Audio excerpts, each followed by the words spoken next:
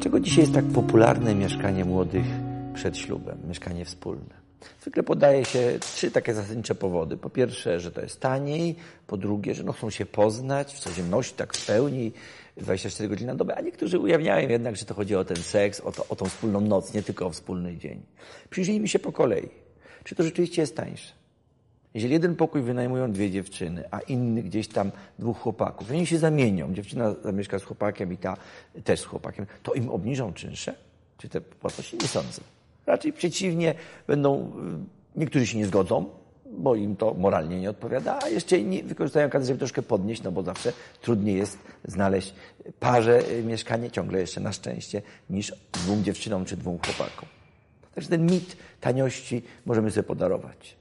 Mit poznania. Też mówię mit, dlatego że wbrew pozorom poznanie wtedy, kiedy powstają zbyt duże emocje, a one są związane z nocą, nazywam rzecz po imieniu, z sferą seksualności, wręcz blokuje się poznanie. Gdyby oni rzeczywiście mieszkali blisko siebie, spędzali całe dnie razem, a na noc rozchodzili się do swoich domów, sypialni, wtedy rzeczywiście poznanie byłoby dość pełne. Natomiast jeżeli zaczynają dominować emocje związane z seksem, mówiąc wprost, to wręcz następuje pewna blokada poznania.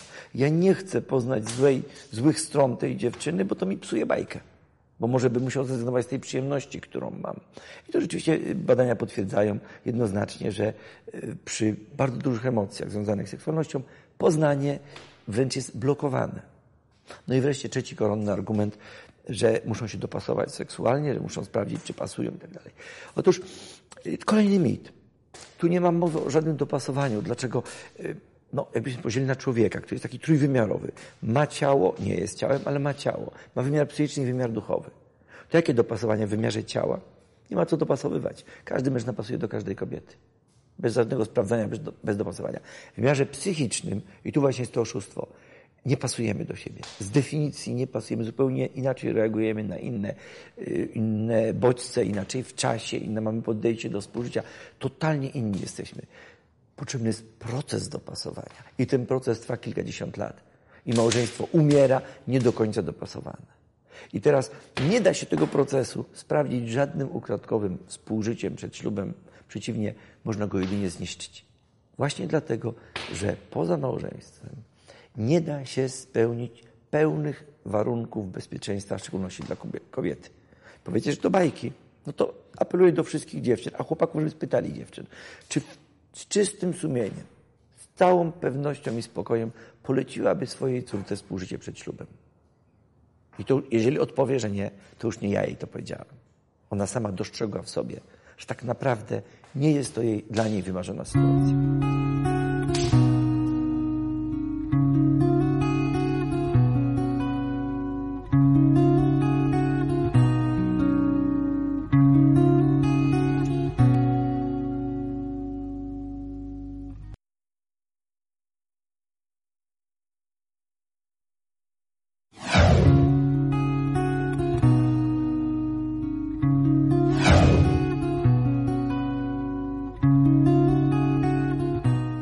Dziś bardzo wielkie emocje wzbudza tematyka in vitro, problem in vitro. Tych, którzy są przeciwni, oskarża się, że są bezduszni, że rodzice tak bardzo pragną mieć dziecka i przecież mają do tego prawo. Pytanie podstawowe, czy jak ktoś czegoś bardzo pragnie, mało tego, to pragnienie jest dobre, czy on ma naprawdę do tego prawo? Jeżeli na przykład pragnę zbudować dom swojej rodzinie i ukradnę pieniądze na zbudowanie domu, czy mam prawo? Więcej, zamorduję ciocię bogatą, żeby dostać spadek. Czy mam prawo? Czy wreszcie ja mogę uczciwie pracując zarobić na budowę tego domu i go zbudować swojej rodzinie? I tylko w 3. wypadku, jeżeli uczciwą pracą ja dorobię się i zbuduję dom, tylko wtedy ja poprzez ten proceder urosnę i dokona się jakieś dobro. Niegodziwe środki niestety wykluczają osiągnięcie celu, nawet bardzo upragnionego. W problemie in vitro nakładają się jeszcze liczne problemy, których ludzie powszechnie nie rozumieją. Po pierwsze, pokazuje się jako wielkie dobrodziejstwo dla małżonków, zupełnie nie pokazując, jakim kosztem się odbywa. Odbywa się właśnie między innymi kosztem zamordowania iluś braci, sióstr, które nigdy nie ujrzą światła dziennego, którzy powstali w procedurze, w szkle, ale nigdy się nie urodzą. Różne są procedury, czy się wyleje, czy się przechowa, tak czy inaczej te osoby zginą, nie ujrzą światła dziennego. Następny problem, bardzo poważny, to jest nawet zwykłe niszczenie zdrowia kobiety. O tym się też nie mówi, ale te tak zwane hiperstymulacje, gigantyczne dawki hormonów są bardzo szkodliwe. Już pomijając, że kobieta znacznie powiększa wagę ciała, co dla niektórych kobiet może się okazać istotne. Natomiast to są choroby aż do śmierci włącznie. 12-krotnie częściej umierają kobiety na skutek hiperstymulacji niż na skutek porodów, o czym tak często się mówi, że porody są takie groźne dla kobiety. Ale to wcale wszystko nie są najważniejsze problemy. Najważniejszym problemem in vitro jest to, że dziecko poczyna się w sposób niegodny. Już tłumaczę. Dziecko ma prawo do poczęcia na skutek miłosnego aktu rodziców, ojca i matki, konkretnych ludzi, którzy się kochają, którzy tworzą wspólnotę, które stworzą temu dziecku warunki do wzrostu. Przecież dzisiaj, niedawno odbywał się proces, gdzie kobieta zleciła wyprodukowanie dziecka, kupiła spermę, kupiła komórki jajowe, wynajęła kobietę, która dała swoją macicę i ta kobieta nosząca dziecko po prostu w internecie sprzedała je innej kobiecie. No i ta właścicielka prawowita, tak można powiedzieć, wniosła do sądu o kradzież dziecka. To nie jest bajka, to nie jest jakiś wymyślony przypadek. A to jeszcze nie koniec nadużyć, które mogą się dziać. Już pytanie, kto jest ojcem tego dziecka?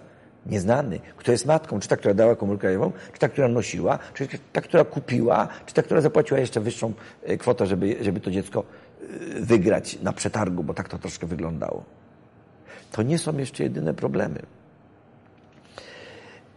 Chodzi również o sprawę wewnętrzną małżonków.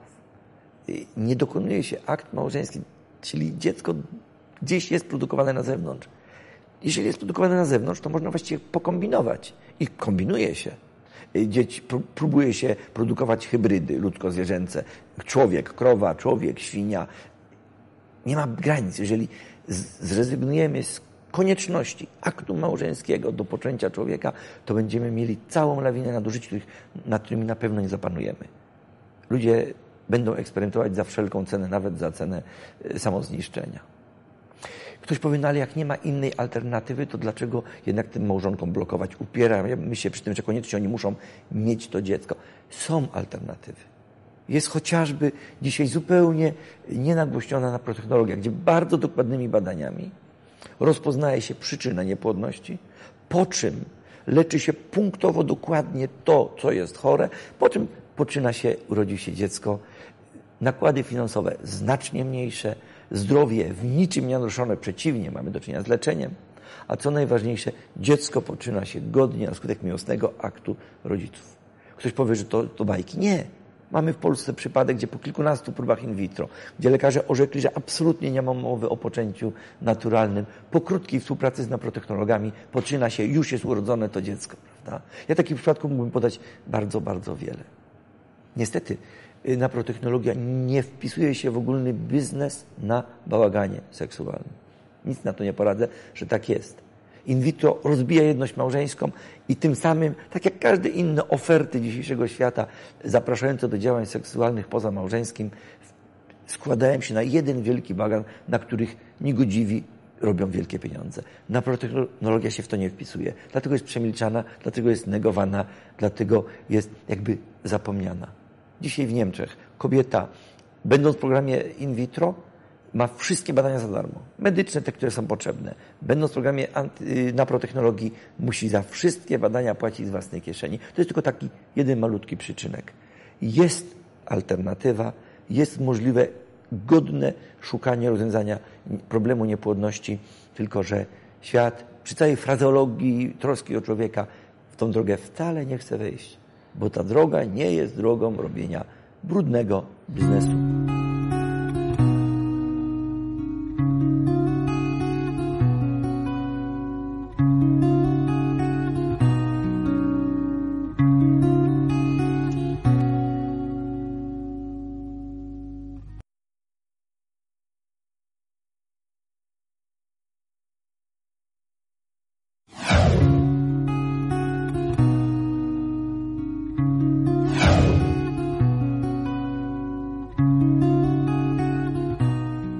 Kto wymyślił wolne związki? jako mężczyzna z całym smutkiem muszę powiedzieć, że mężczyźni, i to niedojrzali mężczyźni bojący się odpowiedzialności. Dzisiaj chyba największą chorobą świata dzisiejszego jest brak odpowiedzialności męskiej, a nawet niechęć do brania odpowiedzialności. Szkoda, bo poprzez branie odpowiedzialności mężczyźni najbardziej rosną i najbardziej zbliżają się do własnego szczęścia, znajdują spełnienie. Ale również mają spory wpływ na to kobiety. Może krótka historyjka z poradni. Przychodzi pani do poradni i mówi, proszę pana, ja przychodzę w sprawie syna. On bardzo się pogubił, wie pan, koledzy, on nie przyjdzie do poradni, ale jakby pan tak do nas do domu przyszedł, pan by mu tak powiedział, to on by na pewno się zmienił. On na pewno by się stał lepszym człowiekiem, bo to jest dobry chłopak, tylko tak koledzy. Pani mi tak wygląda, nie na 18 lat, więc na wszelki wypadek pytam, proszę pani, a ile ten synek, bo takie określenie pada synek, a ile ten synek ma lat? 46. Ja ani roku nie dodałem. W ten sposób się produkuje kaleków, którzy są niezdolni do podjęcia jakiejkolwiek odpowiedzialności. Mamusia wszystko za niego całe życie decydowała, to niego się troszczyła. Wybiegała w zimie z szaliczkiem, jak miał 35 lat, szykowała śniadanko, prała gacie, skarpety. Taki mężczyzna boi się podjąć jakiekolwiek decyzje. I co prawda retoryka usprawiedliwiająca wolne związki jest bardzo, bardzo różna, ale tak naprawdę to są niedojrzali chłopcy, którzy boją się wziąć odpowiedzialności już nie tylko za siebie, ale właśnie za swoje czyny, za kobietę, za ewentualnie poczęte dziecko.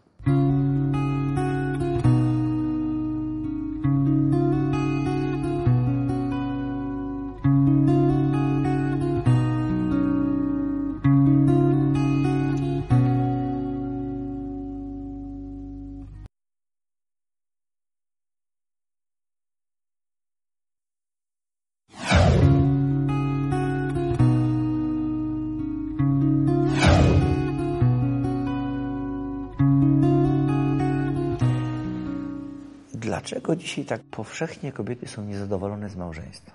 Oczywiście czynników jest bardzo wiele. I niedorozwój mężczyzn, i trudności z budowy więzi, i złe warunki życiowe, psychiczne, mieszkaniowe, materialne. Mnóstwo problemów, można by powiedzieć, które są przyczyną niezadowolenia. Ale jest jeden element, na którym chciałem się specjalnie osobno zatrzymać. To są własne oczekiwania.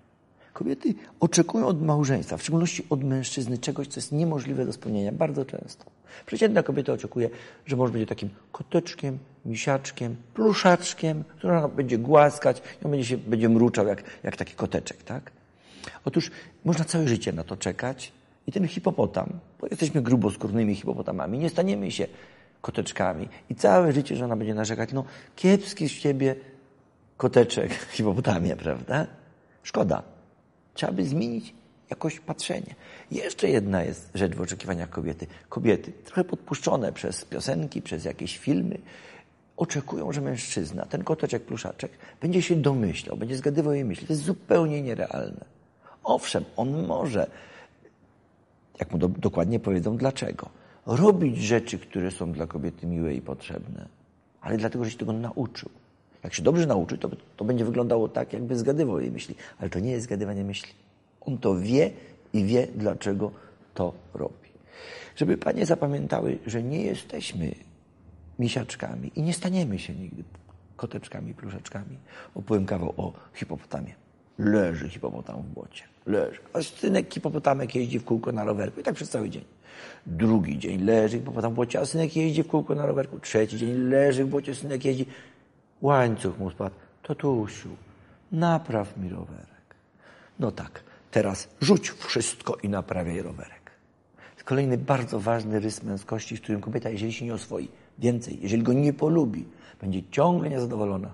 Bo nie dość, że nie jest misiaczkiem, koteczkiem, pluszaczkiem, to jeszcze zupełnie inaczej od niej funkcjonuje. Bo jak coś robi, to robi całym sobą. Czy pracuje, czy odpoczywa, czy je, czy śpi, czy myśli. On jest cały w to włączony. A ona ma podzielną uwagę i ciągle robi 10 rzeczy na raz. Ją drażni jego funkcjonowanie. Oczywiście drugą stroną medalu jest to, że nas drażni to, że kobiety robią tyle rzeczy na raz. Ale to już jest osobna bajka.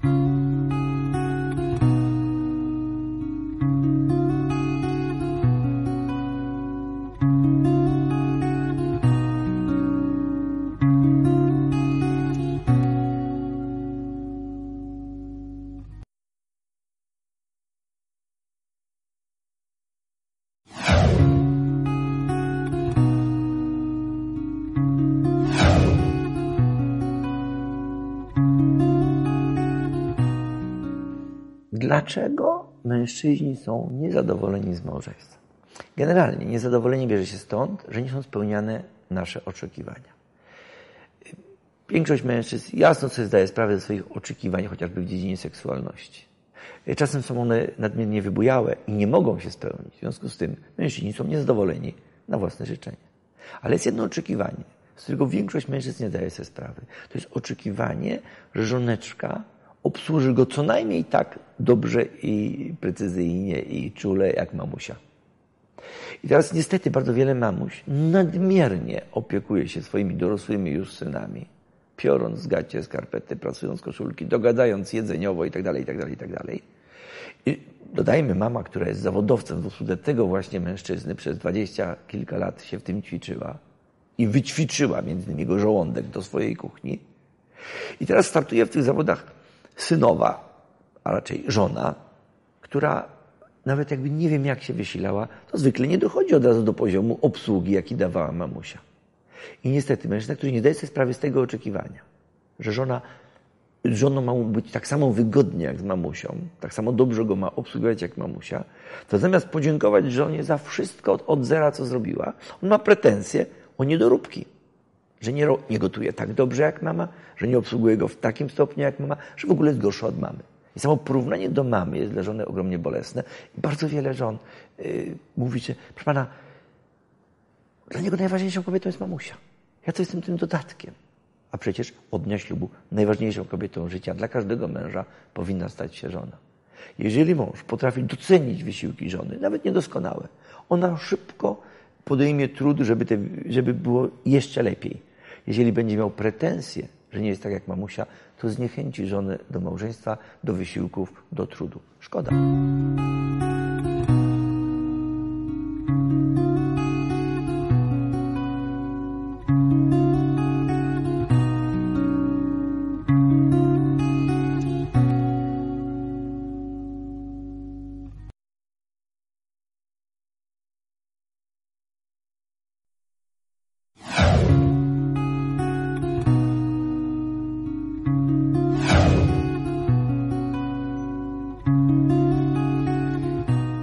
Chciałbym powiedzieć kilka słów na temat różnic między kobietą i mężczyzną. Problem jest ważny z kilku powodów. Po pierwsze, różnimy się po coś i warto to rozpoznać. Ale po drugie, świat nam wmawia, że się niczym nie różnimy. I jeżeli miałbym tak powiedzieć uczciwie, to przez 30 lat w poradni słyszę jedne wielkie pretensje od kobiet. Proszę pana, mój mąż jest chłopem. Znaczy, to nie jest tak sformułowane.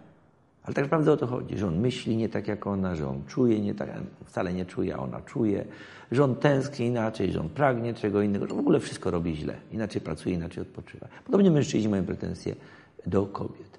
Zauważmy, wielki nasz rodak Jan Paweł II przez pierwszych 5 lat pontyfikatu mówił właśnie o mężczyzną i niewiastą stworzył ich. Mówił o tym, że jesteśmy inni. 2 sposoby bycia ciałem. Bycie ciałem na sposób męski, przeznaczony do ojcowania, bycie ciałem na sposób kobiecy, przeznaczony do matkowania. Świat to nam dzisiaj rozmywa. Szkoda, bo zaczynamy się gubić. Coraz więcej dziewczyn dzisiaj marzy o karierach, które nie mają nic wspólnego z matkowaniem. Na przykład bizneswoman w przemyśle zbrojeniowym. Coraz więcej mężczyzn wcale nie marzy o tym, by się opiekować kobietą, dziećmi, w ogóle kimkolwiek opiekować, czyli być ojcem. Marzy o karierach singlowskich, zabawiania się, chłopczyk, nie wiem, playboy, Piotruś Pan, jakiś tam laluś. Nie tędy droga do szczęścia naszego. Trzeba by rozpoznać też, w czym się różnimy. Tak najogólniej mówiąc, kobieta jest stworzona geniusz, absolutny geniusz w relacjach międzyludzkich. Ona potrafi rozpoznać mowę dziecka, które się jeszcze nie urodziło. Ona potrafi rozpoznać 10 różnych płaczów dziecka. A dla faceta ryczy, zrób coś, ryczy. No nie ryczy, tylko płacze i płacze dlatego, że jej boli uszko, albo brzuszek, albo kolka, albo coś tam jeszcze innego. Wykorzystujmy te swoje genialne talenty. Kobieta ku człowiekowi. Ktoś powiedział, światem kobiety są sprawy jej serca, a sercem mężczyzny są sprawy świata. Tak, kobieta jest ukierunkowana na człowieka, mężczyzna ukierunkowany na świat, na sprawy świata. Próbuje się raz po raz udowadniać, że to inni jesteśmy tylko dlatego, że chłopczykom się daje samochodziki, dziewczynkom laleczki. To nie dlatego. Kiedyś, kilkanaście lat temu już, próbowano zrobić taki eksperyment, że odizolowane małe dziewczynki dawano im takie blaszane ciężarówki do zabawy. I świat w internecie obiegło zdjęcie, jak to dziewczynka malutka zawinęła sobie ciężarówkę w kocyk, przytuliła do piersi i lulała. Prawda? To jest w genach. Jeżeli będziemy chcieli to oszukać, jeżeli będziemy szukali naszego szczęścia w karierach nie macierzyńskich, nie ojcowskich, po prostu będziemy nieszczęśliwi.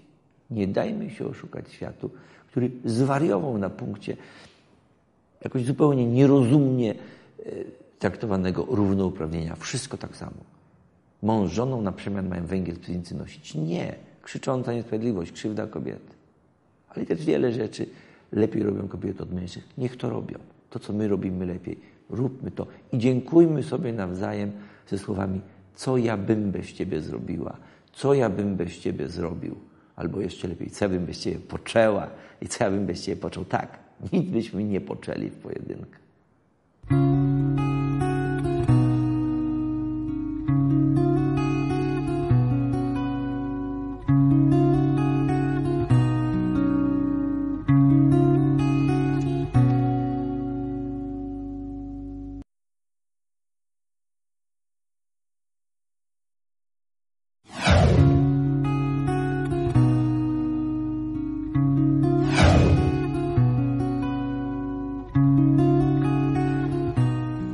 Dość często spotykam się z problemem rozwód a dobro dziecka. Bardzo często rodzice mówią tak, proszę pana, my się chcemy rozwijać, ale tak kulturalnie, żeby nie szarpać, nie ciągać się po sądach, tak żeby dziecku krzywdy nie zrobić. Tak myśleliśmy, że jak one wyjdą z domu, to my się wtedy rozwiedziemy. Oczywiście ci ludzie nie wiedzą, co mówią. Dziecko potrzebuje trwałości związku rodziców do końca życia, jako świadectwa, że jest możliwe, nawet w przypadkach bardzo, bardzo trudnych, że jest możliwe bycie razem do końca. Niestety coraz mniej dzieci ma takie świadectwo. Jak się ma ta sprawa rozwodu a dobra dziecka? Może przykład taki, przychodzi pan do poradni, mówi, proszę pana, ja się rozwodzę, właściwie zdecydowałem. Mam prawo do swojego szczęścia. Po 13 latach małżeństwa męczymy się ze sobą, rozwodzimy się. Sytuacja była taka, że oni poczęli dziecko, no i uznali, że dziecko ma mieć rodziców, więc się pobrali. Chłopak 12,5 roku, oni 13 lat po ślubie, on się rozwodzi. Właściwie chyba przed po to, żeby mieć czyste sumienie albo żeby wziąć do sądu papier, że on starał się ratować małżeństwo. No ale jest. Próbuje go jakoś dopaść, że tak powiem brzydko. Mówię, proszę pana, a co będzie z pana prawie 13-letnim synem? No wzruszony, miał facet pecha. Jeżeli zejdziemy na taki poziom motywacji, że mam prawo do swojego szczęścia, rozumianego jako chwilowa przyjemność czy zachcianka, a moje dziecko to jest facet, który ma pecha, że ja odchodzę od niego, no to nie utrzymamy żadnego związku. Przerażające to dla mnie, bo to jest prawdziwe wydarzenie. Ale często rodzice nie schodzą aż na taki poziom. Im się naprawdę wydaje, że jak się rozwiodą, to dla dziecka będzie lepiej, bo nie będzie oglądało ciągłych kłótni, awantur. Ja pytam, nie lepiej było, gdyby się pogodzili i by dziecko nie oglądało kłótni, awantur i by wyniosło przekonanie, że nawet w tak trudnych sytuacjach da się małżeństwo odratować. Niedawno znajomi opowiadali, mają 3 dzieci, najstarsze 5 lat. Gdzieś tam wieczorem o coś się spierali w swojej sypialni, dzieci już dawno spały, 12 w nocy. I nagle w drzwiach oni podnosili głos, ale nie było żadnego słowa rozwód nie padało. W drzwiach ich sypialni staje 5-latek zapłakany, mówi, dlaczego wy się rozwodzicie? Tak, dzieci boją się rozwodu, dlatego że wokół tych rozwodów jest całe mnóstwo. Są badania, które pokazują, że dla dziecka śmierć jednego z rodziców powoduje mniejszą traumę niż rozwód. Oczywiście jest to zrozumiałe. Dlaczego? Popatrzmy, dziecko potrzebuje 3, a właściwie 4 miłości. Miłości mamy, kobiety z krwi i kości, otaczającej czułą opieką na co dzień, tu i teraz. Miłości taty, który pilnuje rozwoju, który uczy dziecka stawiać czoła niebezpieczeństwom. Zupełnie inna miłość, żadna mama tego nie da. Tu jesteśmy niezastąpieni, na szczęście. Ale dziecko ponad te 2 miłości bardziej jeszcze potrzebuje miłości między rodzicami. Nie tylko jako wzorca, ale jako fundamentu, że życie ma sens, świat ma sens, jestem bezpieczny, rodzice się kochają i będą razem do końca życia. I wcale ta miłość nie musi być cukierkowa. Owszem, dla wierzących trzeba by jeszcze podpowiedzieć jeden element, a mianowicie, żeby dziecko, ale i dorośli również, miało świadomość, że jest ktoś, kto je kocha i będzie kochał do końca życia. Stwórca. Jeśli ktoś ma to przekonanie, nigdy nie ucieknie od życia w samobójstwo, nigdy nie straci sensu życia. Niestety, Ludzie dorośli zabawiają się rozwodami, szukając nawet zalet. Paręnaście lat temu w Stanach Zjednoczonych była cała fala publikacji psychologów, którzy doszukiwali się wielkiego dobrodziejstwa w rozwodach.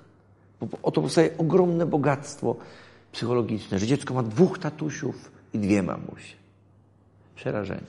Każdy zdroworozsądkowo myślący widzi, że to jest bełkot, który na pewno jest szkodliwy dla dziecka. Dobrze by było, gdyby ludzie zdali sobie sprawę, że pierwszym elementem wpływającym na rozwój dziecka, na jego wzrost, na jego pozostanie przy świecie wartości domu rodzinnego, to jest właśnie relacja pomiędzy rodzicami. Miłość może być trudna, może być nawet trochę hałaśliwa, ale ma być trwała do końca życia. Nie zapomnę takiego berbecia, 7 lat, może 8. Ewidentnie patologiczne środowisko szeptem mówi, proszę pana, moi rodzice to się ciągle kłócą. Proszę pana, oni się nawet czasem biją. Proszę pana, i pełnym głosem, ale oni się kochają i będą razem do końca życia. I to my dorośli jesteśmy winni swoim dzieciom.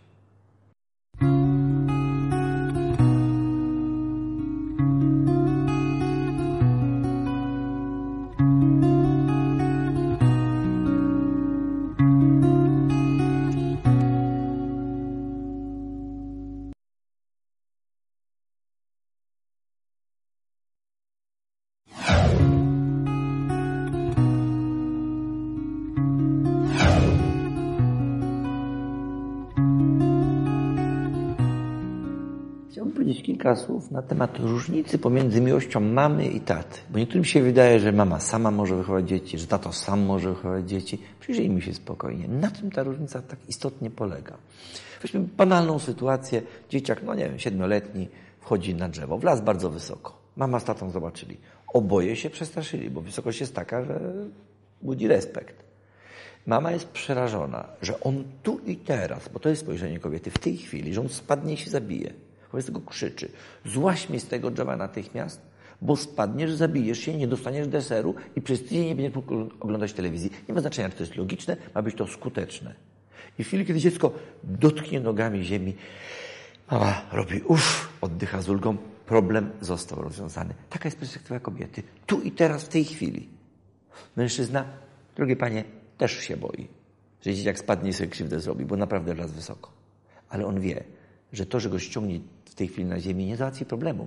Bo za chwilę on znowu wejdzie, jak nie będzie widział nikt.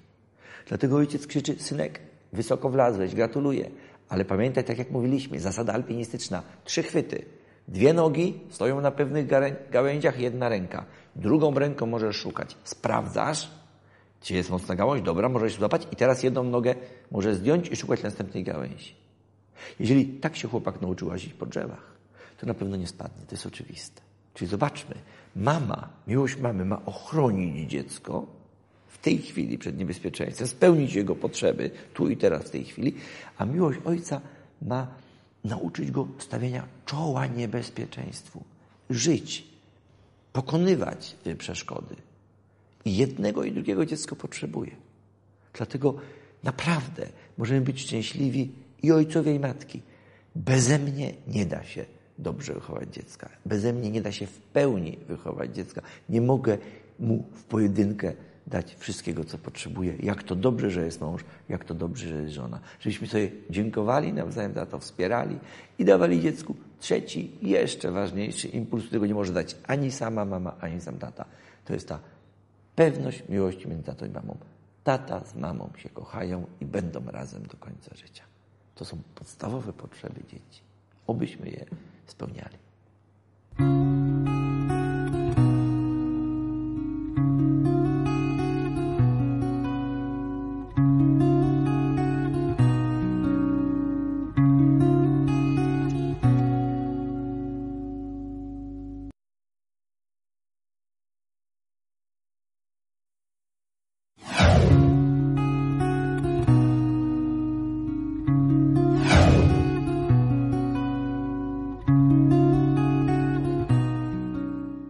Co jakiś czas powracają bardzo ostre, przepełnione emocjami dyskusje na temat, czy płód jest człowiekiem, czy wolno mówić dziecko.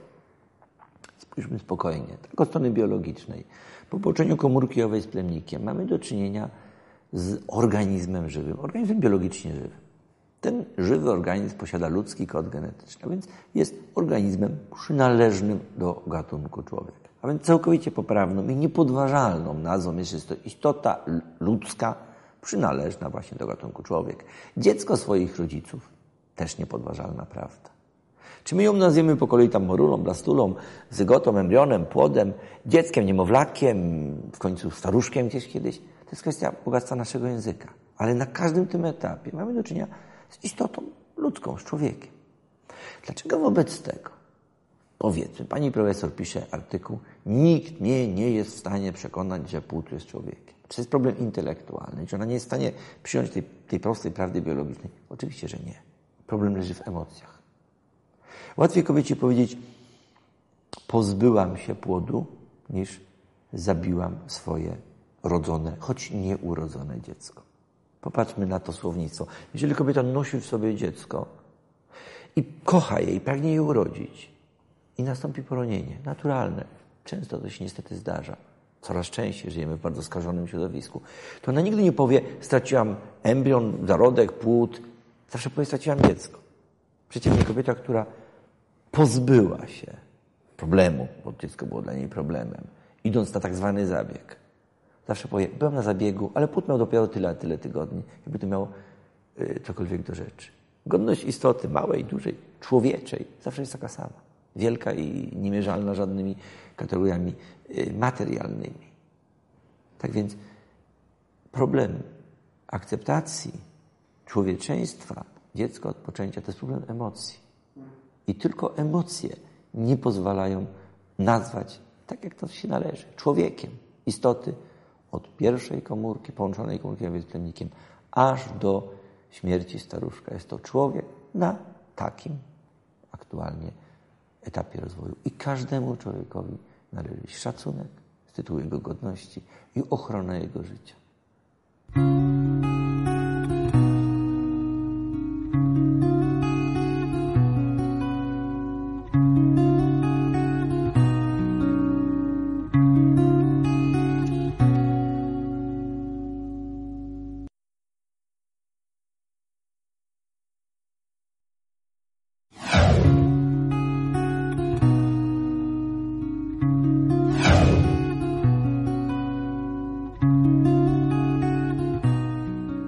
Coraz częściej do nas docierają sygnały, jakieś głosy specjalistów z tytułami nieraz o rzekomej prawidłowości samogwałtu, o normalności. Co więcej, w szkołach już się próbuje przemycać wręcz szkolenie na zachodzie Europy, szkolenie dzieci.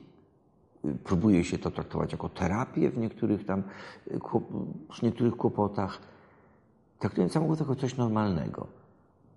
I chłopak, który ma ten problem, choć nie jest to już wyłącznie problem chłopaków, dzisiaj coraz częściej to jest problem również dziewcząt, ale częściej chłopcy, chłopak, który ma ten problem, trafia do specjalisty, a on go poklepuje po plecach, mówi, nie przejmuj się, jak się ożenisz, to ci przejdzie. Ja pytam, przepraszam, na kogo mu to przejdzie? To jest pewien typ przeżycia przyjemności seksualnej, fałszywy. Popatrzmy, jest to przeżycie przyjemności seksualnej w kontekście całkowicie egoistycznym, jednoosobowym. Przyjemności seksualnej samemu ze sobą, przyjemności całkowicie oderwanej od drugiej płci i przyjemności całkowicie oderwanej od rodzicielstwa, od przekazywania życia. Jest to kompletnie fałszywy kontekst. Jaki jest właściwy kontekst przeżycia przyjemności seksualnej? A więc para dwupłciowa, która współżyje, gdzie przekazany jest płyn nasienny męża, chciałoby się powiedzieć, do dróg rodnych żony. Gdzie oni są świadomi tego, co robią i wiedzą, że to może się skończyć poczęciem dziecka i są na to przygotowani. Są gotowi je przyjąć, to dziecko, ale tego nie planują w danej chwili. To przyjmą je i będą je wychowywać. To jest właściwy kontekst przyjemności. Jeżeli ktoś ma zakodowane przeżycie autoerotyczne, egoistyczne, to mu nie przejdzie, jak się ożeni.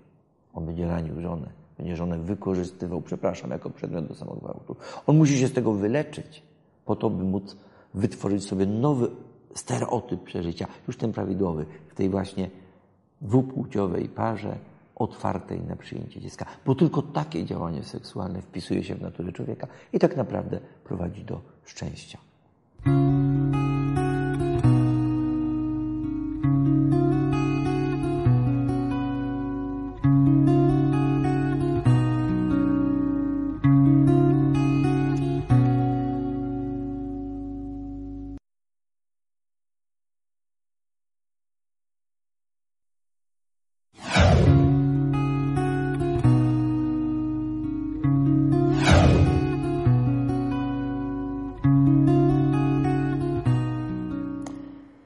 dość powszechnym jest oczekiwanie, że sfera seksualności w małżeństwie będzie prowadziła do szczęścia. I słusznie, bo może prowadzić. A jednocześnie badania pokazują, że spora część kobiet w małżeństwach w Polsce, ale nie tylko w Polsce, między 2/3, a nawet 80% kobiet, owszem, zgadza się na współżycie, bo mężowi zależy, ale jakby tego nie było, byłby spokój. Wiele kobiet jest umęczonych sferą seksualności. I dlaczego? Dlaczego tak się dzieje? Oczywiście przyczyn jest cała masa, między innymi fałszywe wizje seksualności, które świat nam nakreśla. Ludzie tęsknią do czegoś, co jest fałszywe, realizują to, no i nie znajdują szczęścia, bo znaleźć nie mogą. Ale jest jeden czynnik, na który chciałbym specjalnie zwrócić uwagę. To jest lęk kobiety. Jeżeli kobieta się boi, zresztą w ogóle, jeżeli człowiek się czegokolwiek boi, to nie jest w stanie przeżyć żadnych przeżyć wyższych, żadnych wzruszeń, żadnych uniesień. Lęk o życie powoduje całkowite stłumienie wyższych przeżyć. Problem jest w tym, że kobiety się, współżyjąc z mężem, boją. Czego się boją? Na tym poziomie najbardziej cielesnym, chciało się być materialnym, że ktoś zajrzy przez niezamknięte drzwi, że łóżko skrzypi i słychać za ścianą, że firanka jest zasłonięta. Banalne rzeczy. Mężczyzna często niedostatecznie przywiązuje do tego wagę i nie likwiduje tych źródeł lęku. Ale piętro wyżej jest znacznie silniejszy lęk, lęk psychiczny. Lęk, że współżyjemy. Dla kobiety to zawsze jest gdzieś tam skojarzenie. Czyli może się począć dziecko. Mężczyzna nie musi mieć tych skojarzeń. Kobieta ma. Każda normalna kobieta. Współżycie, a więc możliwość poczęcia dziecka. W końcu to się w niej dokonuje. Ona wszystkie skutki biologiczne na swoim ciele będzie dźwigać. Będzie nosić, rodzić, karmić piersią. Prawda?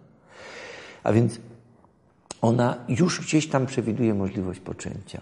I teraz potrzebuje dla tego dziecka ojca na całe życie. Jeżeli nie ma gwarancji, że mąż będzie z nią do końca życia, ona się boi. I jest zablokowana. Jest jeszcze piętro wyższe. Gdzieś przeżycia sięgające Boga, transcendencji, z świata duchowego. To chodzi o dziecko, ale to dziecko, które przedłuża naszą miłość i wieczność. Kobieta nie może się w skrócie bać dziecka. Wiele kobiet na przykład łyka pigułki antykoncepcyjne i mówi, proszę pana, się dziecka nie boję, ja łykam pigułki dobrej firmy. A dlaczego je łykasz? Dla urody, dla zdrowia, dla fantazji, dla kaprysu? Tylko dlatego, że się boisz dziecka. Nie ma innego racjonalnego wytłumaczenia. Sam fakt, że się boi, już wystarcza, żeby współżycie nie zbliżało ich do siebie, a oddalało. Już nie mówię o tragicznych sytuacjach, gdzie mąż grozi, pamiętaj, żeś mi tylko w ciążę nie zaszła. Albo jeszcze gorzej mówi, a jak się pocznie, to nie pozwolę się urodzić. Nie ma mowy, żeby tam intymność rozwijała się pięknie w tym małżeństwie. Najpiękniejsza sytuacja jest taka, że oni zapanowali nad płodnością, nad żywem płodnością, rozumem i wolą. Tak, nauczyli się rozpoznawać, wiedzą, kiedy są płodni, kiedy nie. Gotowi są poczekać na czas płodności, jeżeli planują poczęcie, albo nie płodności, jak nie planują poczęcia. Krótko mówiąc, nauczyli się porządnie metod naturalnych, umieją je zastosować w życiu. Ale to jeszcze nie wystarczy. Bo kobieta, która nawet na pewno wie, że dzisiaj nie pocznie, że nie pocznie się w niej dziecko, będzie to niemożliwe po tym 5 dni po jajeczkowaniu, to i tak gdzieś w środku ma te skojarzenia, a gdyby jednak się poczęło. Czasem kobiety po operacji, po wyrzuceniu całych narządów, powiedzmy nowotworowa operacja, i tak się boi, a gdyby się jednak poczęło, po okresie przekwitania, a gdyby się jednak poczęło, mąż ma na to odpowiedzieć, a gdyby się poczęło, to ja uznaję, że widocznie nasza rodzina potrzebuje jeszcze jednego dziecka. Ja je przyjmuję. Nawet gdybyś ty zwariowała, chciał zrobić mu krzywdę, ja ci na to nigdy w życiu nie pozwolę. Koniec, kropka. Amen. I dopiero wtedy kobieta się czuje do końca bezpieczna. I dopiero tak naprawdę w takich warunkach, gdy mąż bierze odpowiedzialność za skutki działania płciowego, bierze na siebie odpowiedzialność za poczęcie dzieci, kobieta się nie ma czego bać. I wtedy dopiero otwiera się cała perspektywa pięknej sfery seksualności, która niestety przez lęk w większości małżeństw jest zablokowana. W większości małżeństw. A na pewno we wszystkich parach poza małżeństwem, bo tam nie ma miejsca na spokój, na pewność trwałej więzi, na miejsce dla wychowania dzieci. Tam musi być lęk. Jeżeli kobiety w to nie wierzą, to niech zapytają same siebie, czy poleciłaby swojej córce współżycie poza małżeństwem? Czy poleciłaby swojej córce w takich warunkach lęku, że mąż nie pozwoli się urodzić? Czy namawiałaby córkę do antykoncepcji i tak dalej, i tak dalej, i tak dalej. Sama rozpozna, że nie. Bo ona potrzebuje prawdziwego, nieoszukanego, pełnego, prawdziwego bezpieczeństwa, które może dać tylko mężczyzna, który ją ogarnia ramieniem, przytula i gwarantuje bezpieczeństwo jej i każdemu poczętemu dziecku, bez względu na to, czy było zaplanowane, czy nie. I tam dopiero może się ta sfera seksualności przepięknie rozwijać pod skrzydłami opiekuńczego mężczyzny. Życzę wszystkim małżeństwom, żeby to zrozumiały i wprowadziły w życie.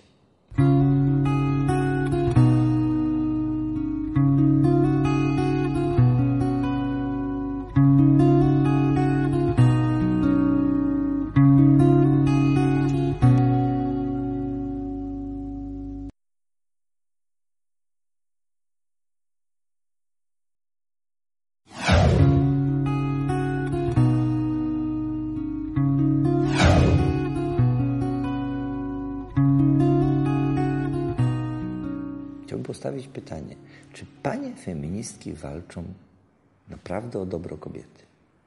Może warto by się cofnąć do historii, do ruchów emancypacyjnych. Dlaczego kobiety się zbuntowały? No bo mężczyźni, mając w rękach propagandę, ogłosili, że oni są ważni. Kobiety też chciały być ważne i też chciały robić to, co mężczyzny. I to była pierwsza porażka kobiety. Kobiety w tym momencie powinny powiedzieć, okej, skoro wy jesteście ważni, to my wam przestajemy rodzić i wychowywać dzieci.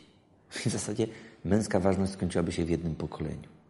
Prawdziwe zatroszczenie się o kobiety to jest dowartościowanie tego, co kobieta i tylko kobieta może dać społeczeństwu. Urodzić i wychować dzieci. Niestety ta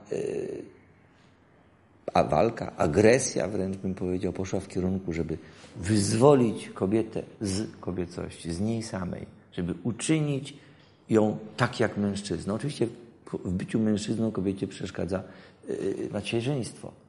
Więc podstawową, naczelną postulatem naczelnym dzisiejszych pań feministycznych jest aborcja na żądanie. Czyli żądanie, by kobieta mogła zabić swoje dziecko. Jakkolwiek byśmy tego nie nazywali. To nie jest troska o kobietę.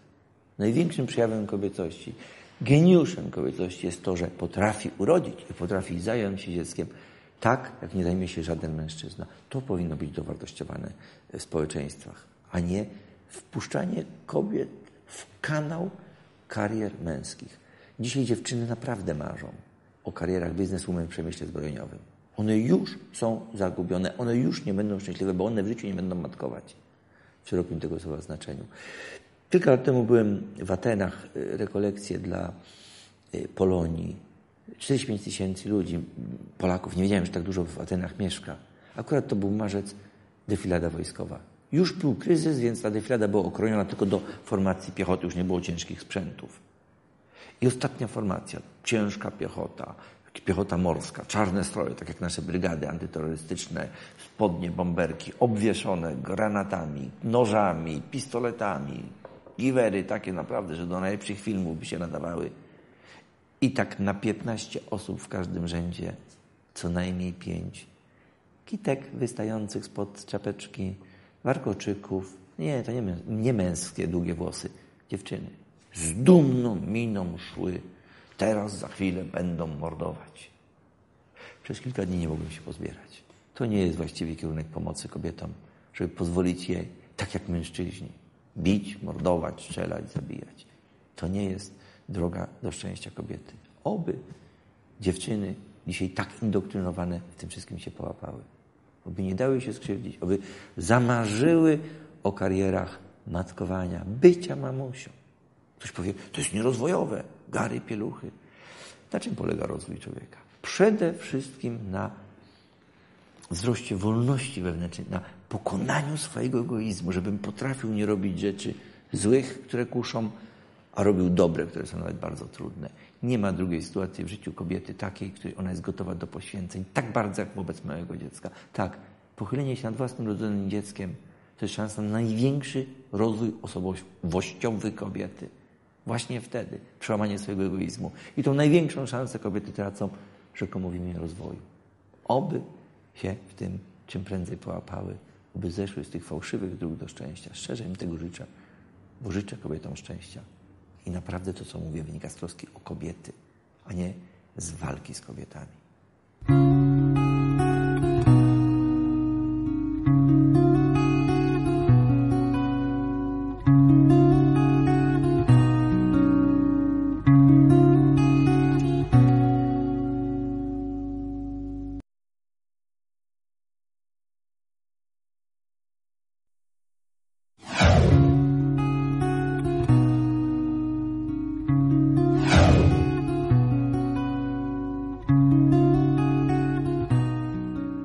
Zatrzymać nad podstawowym problemem mężczyzn w dzisiejszym świecie, nad ojcostwem.